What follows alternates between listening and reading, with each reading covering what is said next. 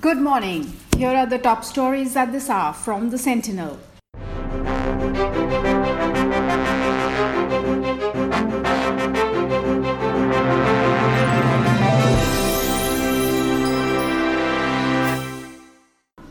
Some women in Assam have started worshipping the deadly coronavirus as goddess in a bid to get rid of the devastating disease. A large number of women across districts of Assam have been worshipping Corona as Corona Ma. Corona Devi pujas are being performed. Reports of such pujas have come in from Guwahati, Bishwanath Charali and Darang. The pujas are being performed by the riverside, in temples or under big trees. Dumduma forest personnel have busted an interstate timber smuggling racket. Officials intercepted 2 truckloads of illegal timber. 4 persons have been booked.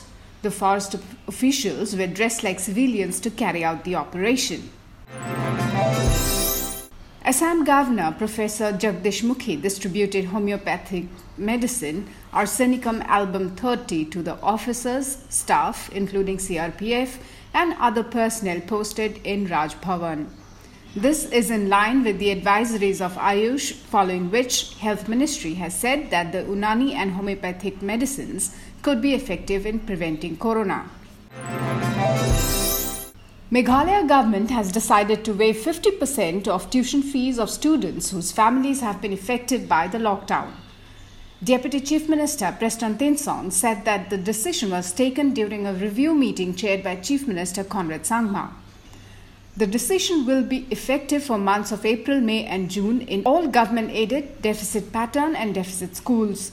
Thinson said, missionary and private schools have been instructed to collect only tuition fees for the months of April, May and June. The government has also decided to pay the travel for returnees from Guwahati to Shillong till June 10th. BJP nominee Nabam Rebia filed his nomination papers for the lone Rajya Sabha seat in Arunachal Pradesh. Elections will be held on June 19th. Rebia, who was nominated by the party's Central Election Committee on Sunday as the candidate for biennial elections to the Upper House of Parliament, submitted his papers to Assembly Secretary K. Habung, who has been appointed as the returning officer by the Election Commission. Itanagar Deputy Commissioner Komkar Dulom convened a consultative meeting with the parents, CBOs, student unions, principals, headmasters of various schools and colleges to discuss the reopening of schools and colleges.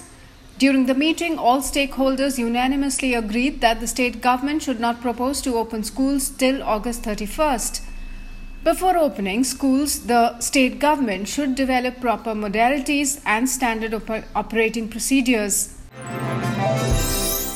Meghalaya Governor Tathagata Roy inaugurated the integrated online portal learning.rkmshillong.org of Radhakrishna Mission Vivekananda Cultural Centre. The portal has been fully developed in-house and uses a hybrid model that connects to students across an online medium and facilitates personalized interactions along with some offline activities. Computer training and language courses have been started using this portal. And with that, it's a wrap of this edition. Thank you for listening.